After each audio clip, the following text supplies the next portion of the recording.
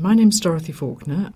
I'm the course team chair for the Open University Psychology course ED841, Understanding Children's Development and Learning. We've aimed this course at people who want to gain a master's qualification in either education or in psychology, and the course contributes to two of the Open University's Masters Awards, the Masters in Education and the Masters in Psychology. It also contributes to a new Masters Award, Masters in Childhood and Youth. The course looks at children's development and learning in cultural and educational and social contexts.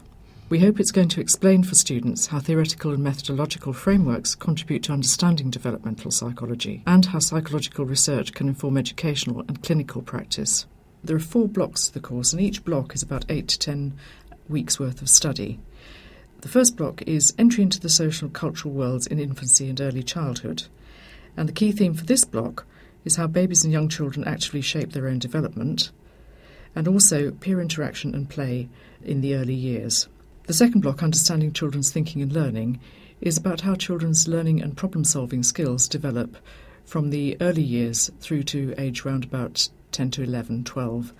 And it looks in detail at theories of learning and theories of problem-solving and introduces students to some new concepts about learning and development which they might not be familiar with. It also introduces them to the traditional theories, 2 very important traditional theories of development and learning, those of Jean Piaget and Lev Vygotsky.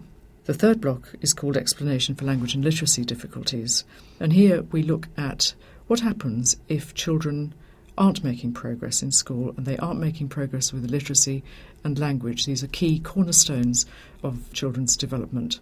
And this block looks in detail at some of the cognitive mechanisms that might go slightly awry in these children's development, explanations for why children have language and literacy difficulties, and what we can do about those in schools, and how schools can work with educational psychologists and clinical psychologists to help these children develop these very key skills.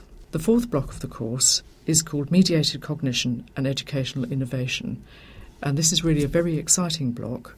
We return to the work of the Russian psychologist Lev Vygotsky, who has been tremendously influential in informing current educational theory and practice. And in this block, we look at some of the recent large-scale research studies that have taken place in the United Kingdom, looking at the importance of dialogue and language in the classroom.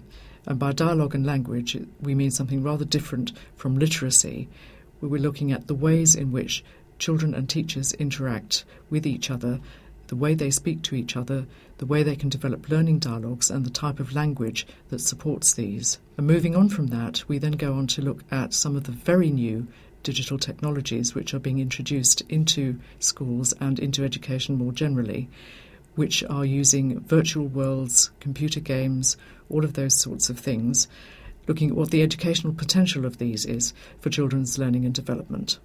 The students who are currently taking the course come from a vast range of backgrounds. We have all sorts of people taking the course, not just students who are studying for a Master's in Psychology or a Master's in Education.